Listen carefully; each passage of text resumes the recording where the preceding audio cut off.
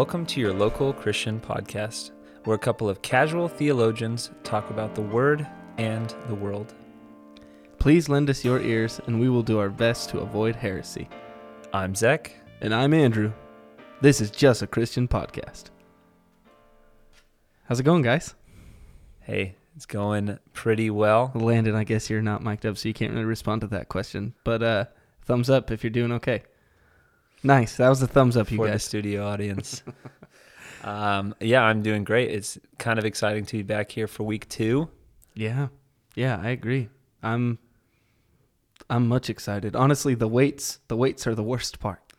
The time in between. Yeah, and lifting weights. Can't do that either. Well, yeah, that's why I don't lift. I don't even lift, bro. I used to. There was a day where I used to be strong. Yeah, any new developments? Seems like the new place. How's that going?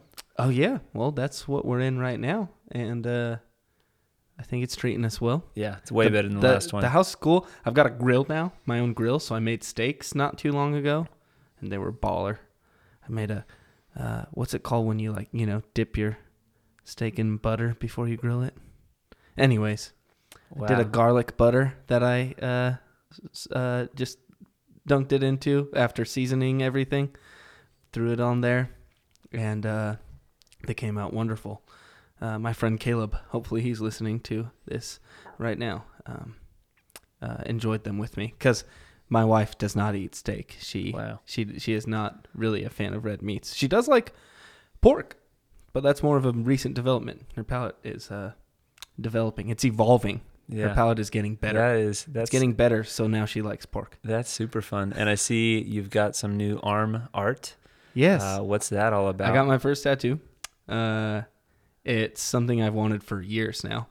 I learned about what the triquetra or the tricetra or Trinity knot, for a more simple term, means. And it's just it's a symbol that Christians have used for, I want to say, give or take 1,000 years, to just symbolize the Trinity, just as a symbol of what it is, not to say exactly what it is, or try and give a bad analogy, but it's just a helpful, cool visual where you can see three distinct shapes of some sort, yeah, within one exact and whole shape. So, kind of like symbolizing three persons, one being, God, right? The Godhead. So, and I have the Shema in Hebrew, going around the arm, connecting back to the tricetra. It says, "Hear, O Israel, the Lord is God, the Lord is one." Kind of just tying it all back around that our God is triune, but our God is one. Yeah. So the Shema is a Bible verse? Right? Yeah, it's Deuteronomy. I should probably know exactly where it is, but it's Deuteronomy 6, 4, and 5, I want to say. And it says, should I say it in Hebrew? Feel free, but just don't spit on the microphone. I probably will. It says, Shema Yisrael, Adonai Eloheinu, Adonai Echad. Ve'ahavta et Adonai Elohecha, bechol levavcha, uvechol nafshecha, uvechol me'odecha. And that says, Hear, O Israel, the Lord is God, the Lord is one, and you shall love the Lord your God and with all your soul, with all your heart, and with all your strength. Just remind me to never use that mic again with all the phlegm that was needed for those pronunciations. I think it sounds cool, man. I think it sounds cool too. I really do. Yeah, so that's update for me. I'm pretty hyped about it. I like the way it came out. I'm in the peeling process now, so that's gross. But soon it will be a finished arm. Wow. Yeah. Here's a little secret. There's actually 6 words missing from that, and it's with all your heart, with all your soul, and with all your strength. That's actually missing from the piece, and that's my next tattoo. Nice. It's gonna go at the bottom. So it doesn't say the whole thing, but I can say the whole thing. So that's super fun. That's all that matters. Wow. Well, let's jump into the actual goal and content for this episode. Yeah, probably too much time on a tattoo. Whatever. Whatever. People like us, probably. I hope so. And if not, they will get to. Mm-hmm. Yeah. But we were just kind of hoping after a long year, I would say, of just trying to learn some new ways of enjoying the church and loving the church, and even in some ways learning more about what the church is and how it's meant to function in a world that throws new things at us all the time. I think we were just kind of hoping to talk today about why we even would hope to belong to a church, why we would hope to be unified with the church, and maybe start with what even is a church, and especially the one that we belong to. Yeah, definitely. So the first question I think would be, it would have to be, what's a church? Mm-hmm. And so Zach, what is a church? What does that church word even mean? Well, the word is never existent in Greek, obviously, but there is a word that transliterates over into German, which transliterates over into English, which is ekklesia, and that word is most easily understood as a gathering of people. Mm-hmm. So then the church is just people assembled. For sure. So I think that you brought up that we've, for a year now, kind of been learning about what the church is. And one of the common things that I hear is that the church was never buildings. And this is during the pandemic where we're not allowed to meet indoors. We see a lot of outdoor gatherings, a lot more online campus push, things like that. And I'm curious, what did that look like then in like the early church? You know what I'm saying? Like, what did people gathered in the early church look like? Was it in buildings, etc.? Right. Yeah. Our church on the website, you pointed out when we talked about this, even says that, right? Mm-hmm. It says the church was never buildings, Mm-hmm. right? And I think what's kind of cool to consider, and we're going through Acts right now, kind of in the beginning of it with our church, our pastors teaching on it, which is great timing, I think, just for all of us to consider the kind of things that church should be. But yeah, in those times, the generation following Jesus's resurrection and so forth, right? There weren't exactly buildings which were created for the purpose of gathering Christians. Right. We live in a time where that is common, where that's not exactly surprising. But at that time, and with a new people developing and a new ecclesia to consider, which is this Christian group that is intending on following Christ, yeah, they didn't have buildings specifically designed for what they were doing. And one aspect of why they wouldn't do that is because it was kind of a bad idea for them to do that, because there weren't a lot of people who were very sympathetic towards the message of the Christians.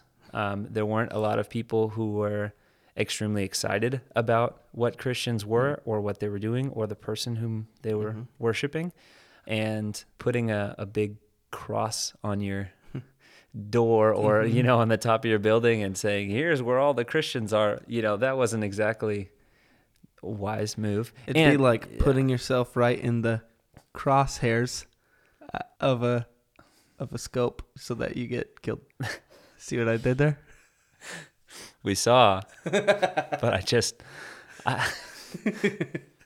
Hey, that was that good. was excellent. That was excellent. And obviously, a cross wasn't even really the symbol of the church at that time.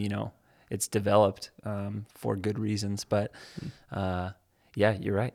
That would have been putting a big target on here's where to find us. Early Christians were like underground covert ops missionaries spreading the gospel in public places, but gathering together in private spaces. For sure. Yeah, exactly. And it's important to make that distinction too, because it wasn't that they were necessarily always hunted. I mean, we like to focus on that because it's a beautiful thing that they were persecuted, overcame those persecutions because their convictions were strong. It's a beautiful thing. They weren't always persecuted. There were seasons of persecution which were heavy, and there were seasons of persecution which were light and, maybe mocking and I actually derogatory. think that kind of carries through the church's history. You see that a lot. We are in a time where our church has benefited from, and so you can see a church like every block or whatever, depending on what state you're in, at least, right? You grow up in the Bible Belt or something, then you're very comfortable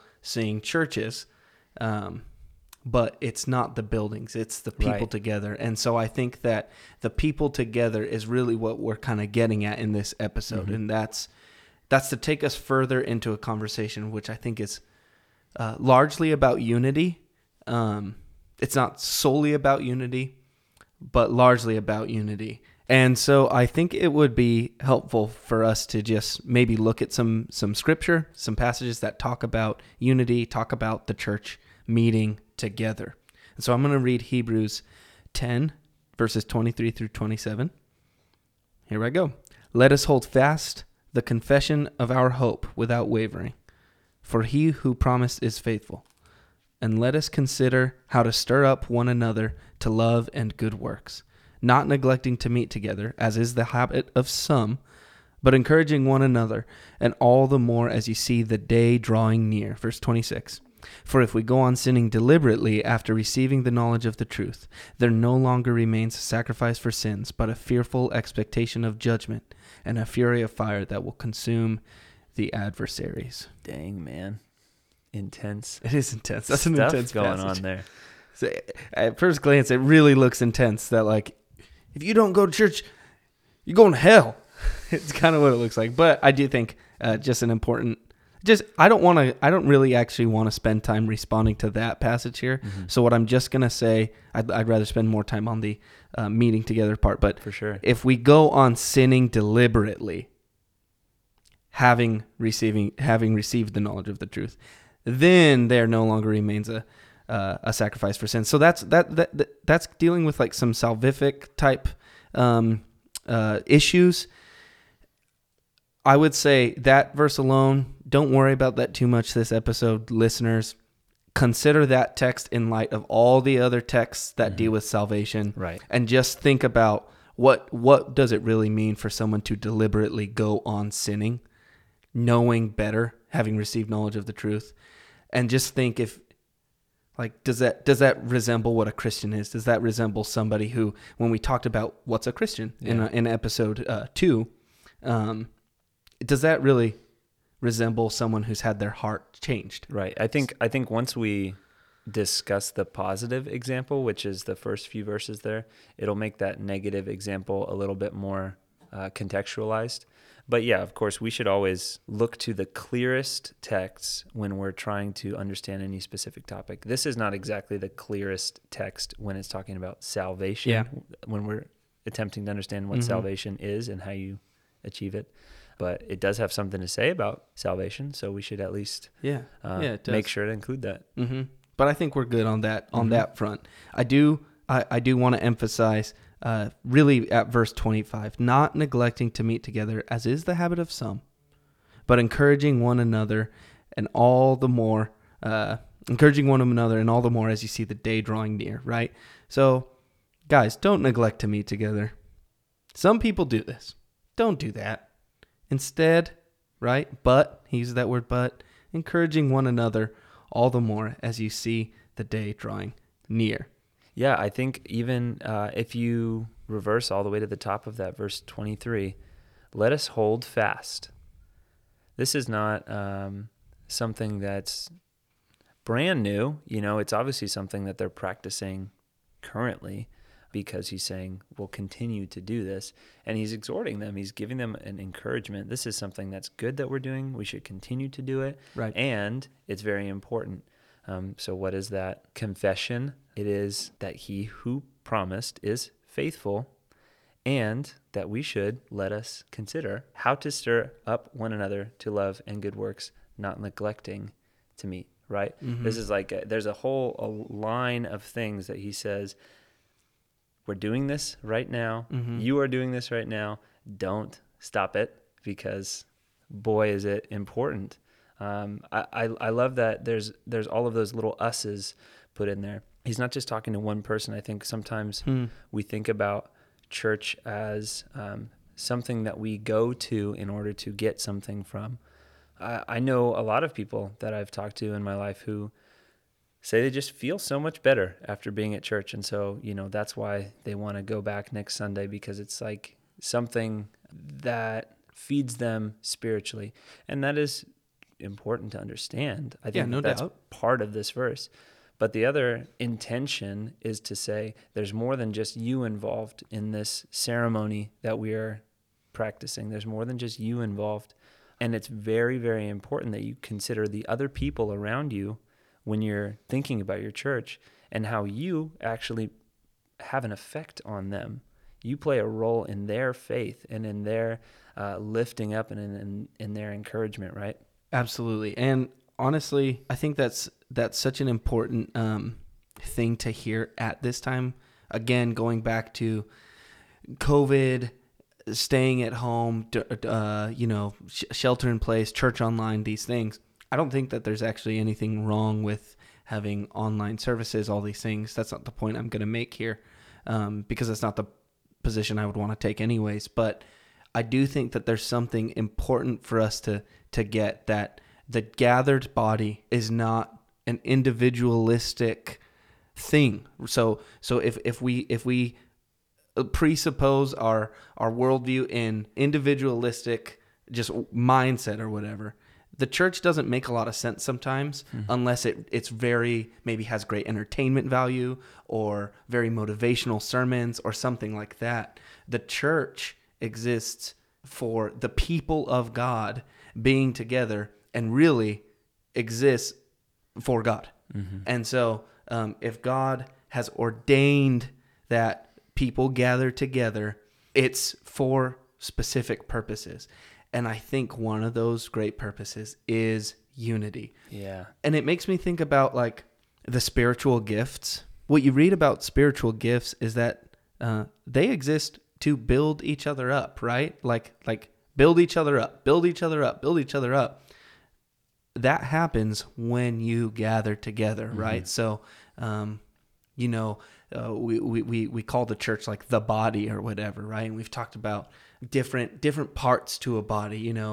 The eye isn't the foot, and the foot isn't the hand, etc. There's different parts to a body, but the eye can't say to the hand like, I don't need you or whatever. You know what I'm saying? And so there's purpose in this unifying process. And in addition to unity, I actually want to say, because I think this is a good place to mention this, I think that the building up of the church is not solely for the purpose of unity, which it is. Mm-hmm. That is a good, important function. It's something we're talking about. It's important. But also is actually, I think, sanctification. Mm-hmm. I think that's an important element to the church's existence. It's God ordaining that I'm going to make you more like me. I'm going to transform you into my image through the gathered body. Right. Because you're going to be building each other up. Yeah. And so when you don't meet together, it's not just you suffering. It's God's people too. I would 100% be on board with that idea. And I think that this is why verse 26 and 27 are connected here. Because the reality is that the lack of gathering or the lack of unity or the distance from the flock that you are placing between yourself when you don't regularly meet with these people, when you don't regularly return to them in order to encourage them in their faith, is that sanctification, which is an ongoing process of salvation in our life, mm-hmm. actually is affected by the lack of unity, by the lack of encouragement, by the lack of you and the other belonging to each other in the body of Christ and building each other up according to your gifts, like you said. Mm-hmm. Yeah, man. Which, when you see it that way, man, doesn't it? It really does make 26 and 27 just make so much sense. It's mm-hmm. like, oh, that's what it's saying there. Yeah. Yeah. Like God's going to keep you, preserve you. He's going to preserve his people. He's going to sanctify them.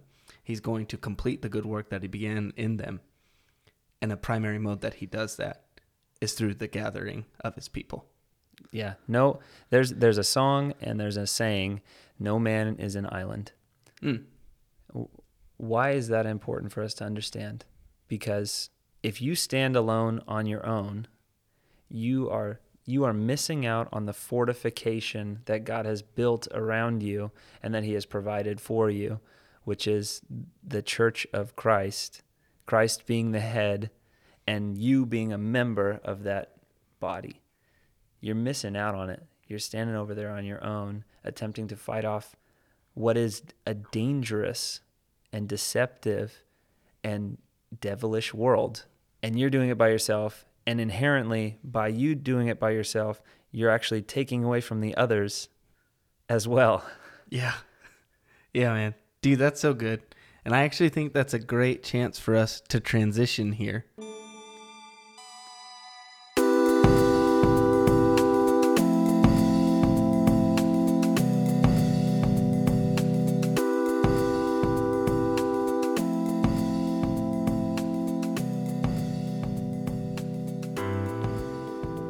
This brings us to really the next thing we wanted to kind of riff on here, which is Acts 2, day of Pentecost.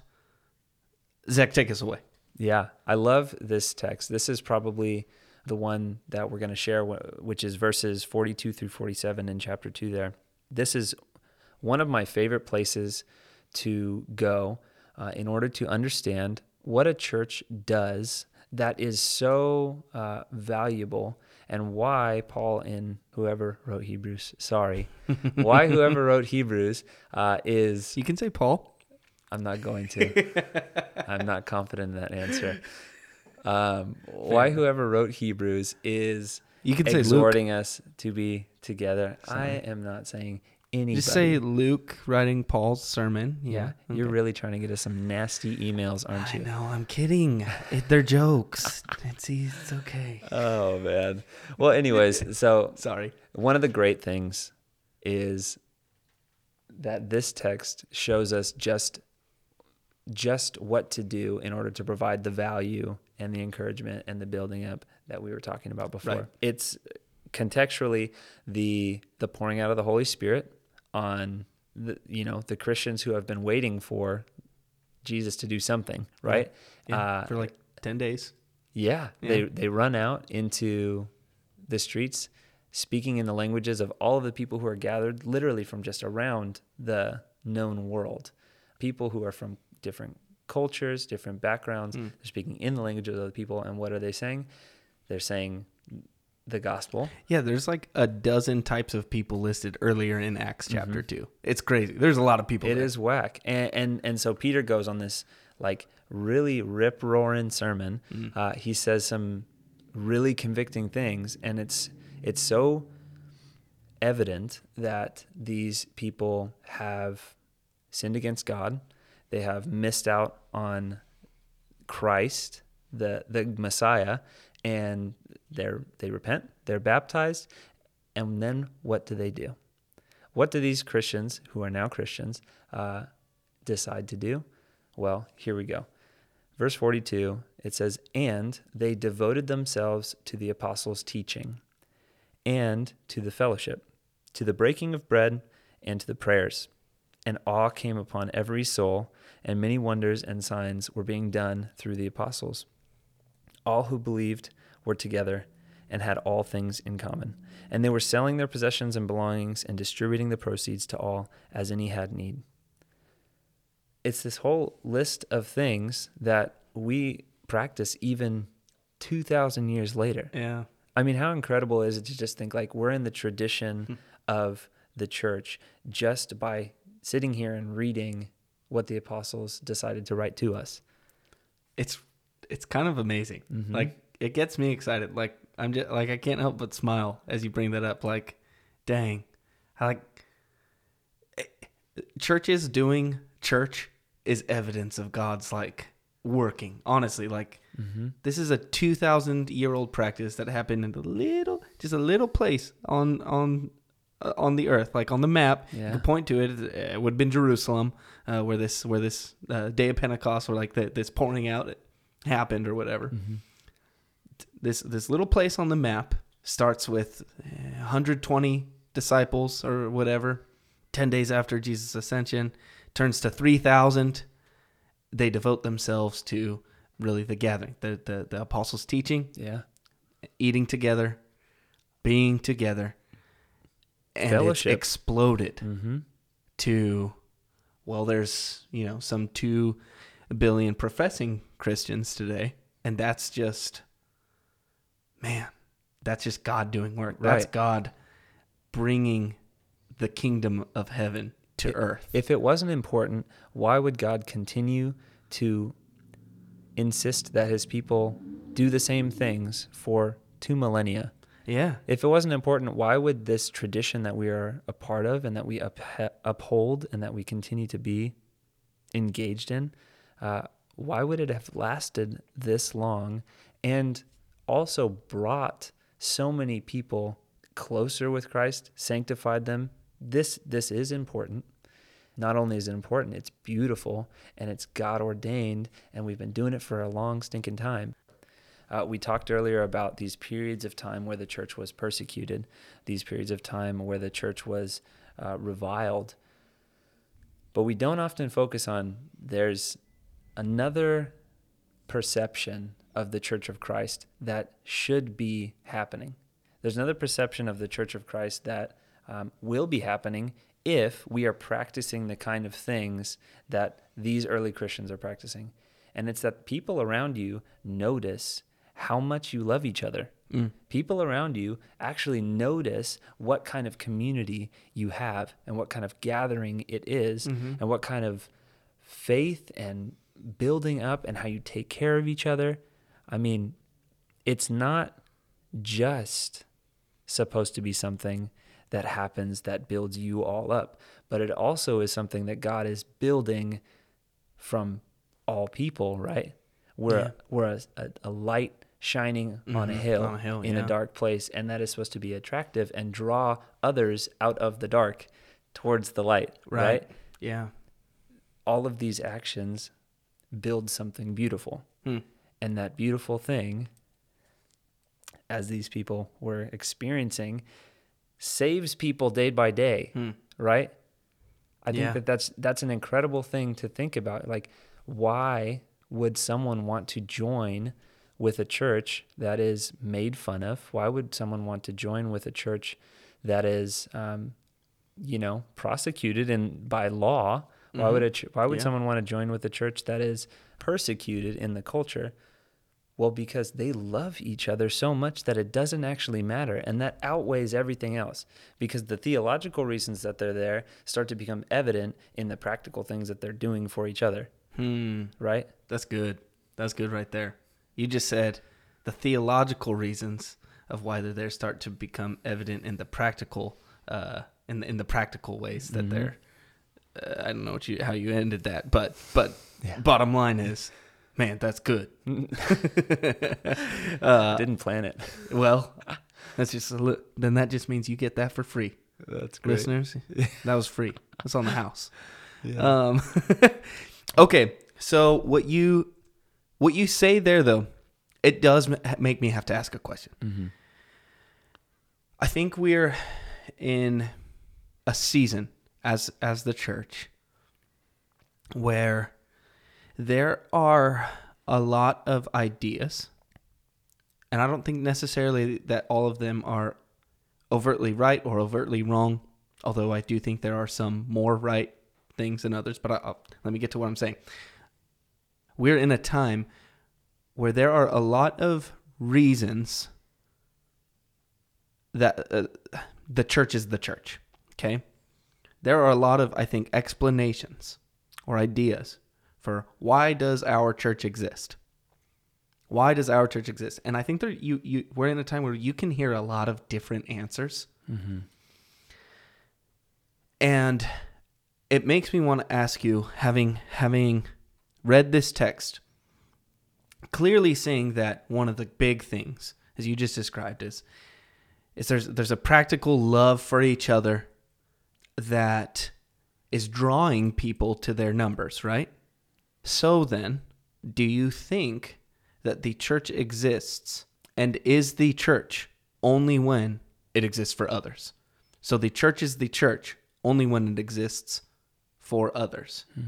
Because this is actually something that I'm not just pulling this out of my hat or whatever, pulling, I'm not just drawing on this myself. This is a real thing. Like, does the church exist in its essence for other people? What does the church exist for? Can we answer that question decisively, conclusively? So what would you say? I would say no. No, it doesn't exist for other people. However much we may see the results of the true church gathered are other people see and are saved. But the purpose is not people being saved. It's Christ being glorified. He is the reason that everyone is there, and he is the focus of everyone who is there. And because he loves the people that he has drawn out of the world, you love the people who he has drawn out of the world. And because you take care of each other so well, because you know that Christ loves you and you know that Christ loves your brother and your sister, others see that. You don't exist for those others to see that, but it's natural to the Spirit to draw others like a moth towards a flame, right? No, we don't exist for others. I don't believe that we exist for others. But I am so excited and overjoyed every time a lost sheep is found. And what an amazing role we get to play in it. By just loving each other, that ends up happening. Dang, man. Wow. That is the theological being demonstrated in a practical way. I hope so. Oh man. Okay. So basically, the church exists to glorify Christ. Christ is glorified when the people whom Christ has saved love each other because they have been saved by Christ. And in doing so, others are added and drawn in to this love for each other that only comes from knowing that they have been redeemed and called to love. For sure. By Christ. Yeah. So it's not there's an order of operations in a sense of how this happens. It is not that we love each other first, and then in doing so, like Christ will love us and save us or something like that. But that because Christ has loved us and saved us, we love each other. And man, that's exciting and powerful, and so powerful, right? Why do you think the early church was filled with slaves and filled with orphans and widows? Why was it filled with people who were needy? Because they saw that is a place where those people care for each other. And through that care, I mean, it's extended to whoever is going to ask. That's what Christ says. He says, ask and you will receive. He says, knock and the door will be open to you. He's saying that I will become your Savior when you realize that you need me. And I mean, it's so easy to realize you need Jesus when you have physical needs. Those spiritual needs become evident when you see the physical needs being fulfilled in the Church of Christ. It's a long way of saying the church focuses on the needs of the church, but it's because of that other people realize, like, God can fill my needs as well. So I guess to answer the question, what we've just said is the church doesn't exist for others. It exists for Christ. But by existing for Christ, it does its best work in saving others. Oh, for sure. Not that the church saves others. Let me just make that distinction. We don't save people, right? God saves, God alone. Salvation is the Lord's, belongs to the Lord. But that the numbers are added to the church when we exist for Christ, which is played out and sort of worked out in the way that we love each other. Yeah. So it doesn't exist for others, but it sure does look like it does. Mm-hmm. Yeah. It better. Yeah. Yeah. That's big time. Yeah. I think what's really cool, and we should definitely go into this, is that there is a goal in the church. You know, we're not necessarily meant to practice this this kind of thing for just our lifetime, but we're meant to practice this kind of thing for all of eternity. And so I just want to like get into a little bit of a picture of what that actually looks like in Scripture, what kind of picture is painted. So we should jump over to Revelation. We'll check out chapter 5. We'll probably start in verse 9, because this is a picture of where this is all headed, right? We're not just meant to be a church here on earth. We're meant to bring the kingdom to earth. And Christ is doing that in time. One day he'll do it for all. So here we are in Revelation. We've got chapter 5 going on. It's a lot of confusing language that is important to understand as prophetic, right? So the same way that in the times of Christ, Isaiah would have been a little bit obscured and very interesting. Like before Christ comes to fulfill prophecy, the people who are reading this prophecy think, wow, what's that going to look like? We're looking at Revelation the same way, like, man, what is that going to look like? It's a little confusing and it's a little bit obscure, but that's only because it hasn't been fulfilled yet. Sure. When it comes, we're going to be like, wow, that's what he was talking about? That's super cool. Awesome. But we should meditate on it, and we should attempt to understand what Christ is doing. So I'm just going to read verse 9. Chapter 5 has talked about the Lamb who was slain, shorthand for Jesus, of course. But he's seated on the throne. He is opening the scroll, which no one else can open. And the people and the host of heaven is around him, singing a new song, which is, "Worthy are you to take the scroll and to open its seals. For you were slain, and by your blood you ransomed people for God from every tribe and language and people and nation. And you have made them a kingdom and priests to our God, and they shall reign on the earth." No one is alone in heaven. So we've pretty much gotten that out of the way from the beginning. And what's incredible about heaven is that the barriers between the nations as we have them now, languages as we have them now, peoples and governmental systems as we have them now, will not be issues in the future, will not be issues in the kingdom that God is building. So the thing that God is building through our church, through our eyes focused on him, together, unified in his glory, and the love that he grows in us for each other, he continues to build something that is greater than any of the governments in this world, any of the kingdoms in this world, any of the powerful people in this world are capable of building.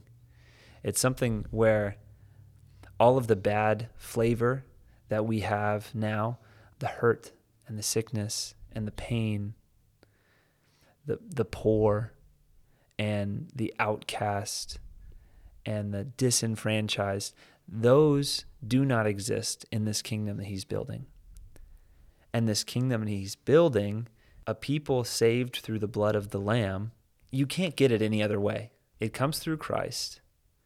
It is built, and it's exactly what you see all of these false Christs in the world right now attempting to build. We want to get rid of the poor. We want to make everyone an equal. We want to do all of the things that Christ is saying, hey, if you just looked at me, you would realize that I am the catalyst. I am the one who saves. I am the one who builds a people. So our churches should be an example to the world that no one can do this except for Christ. The church demonstrates that Christ is the one to really bring heaven to earth, Mm-hmm.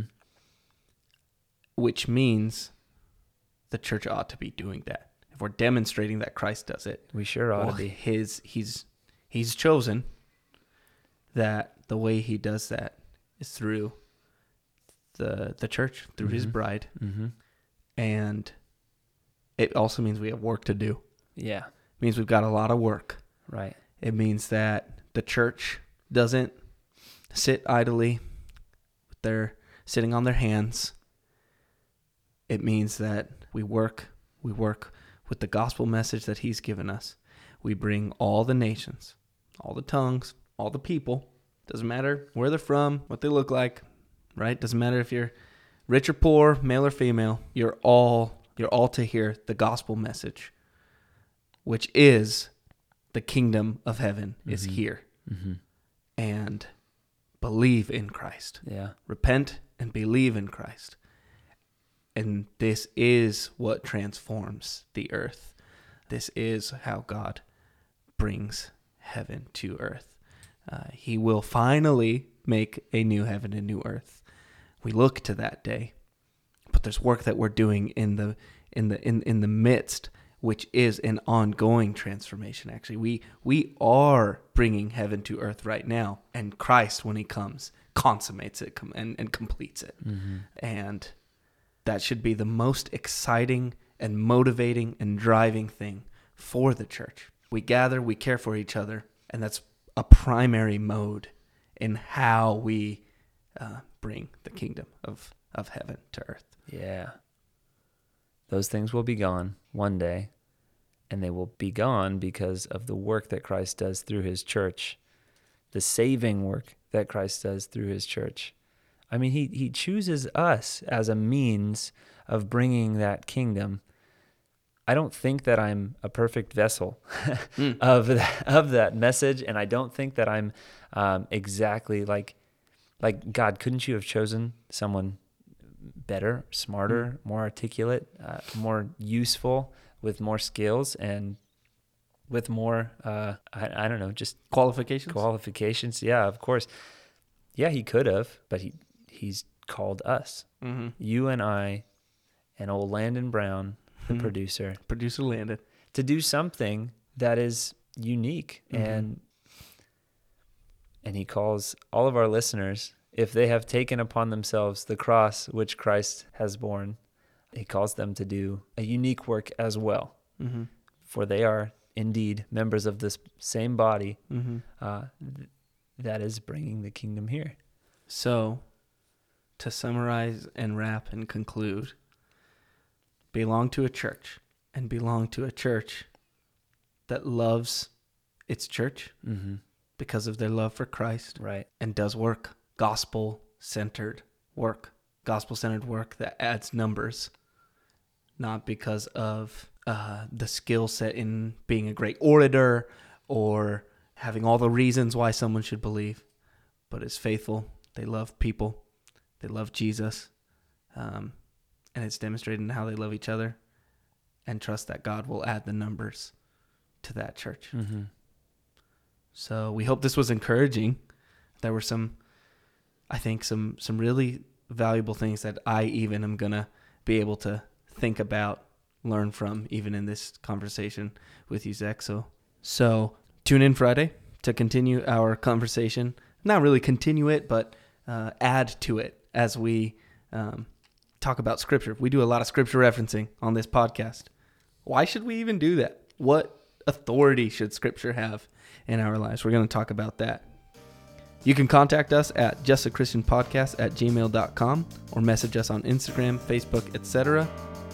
And a special thanks to Cool Uncle, aka Tyler Gannett, for producing this awesome song for us. You can find him on Spotify at Cool Uncle. Shout out to Evan. Shout out to Johnny. We appreciate you guys.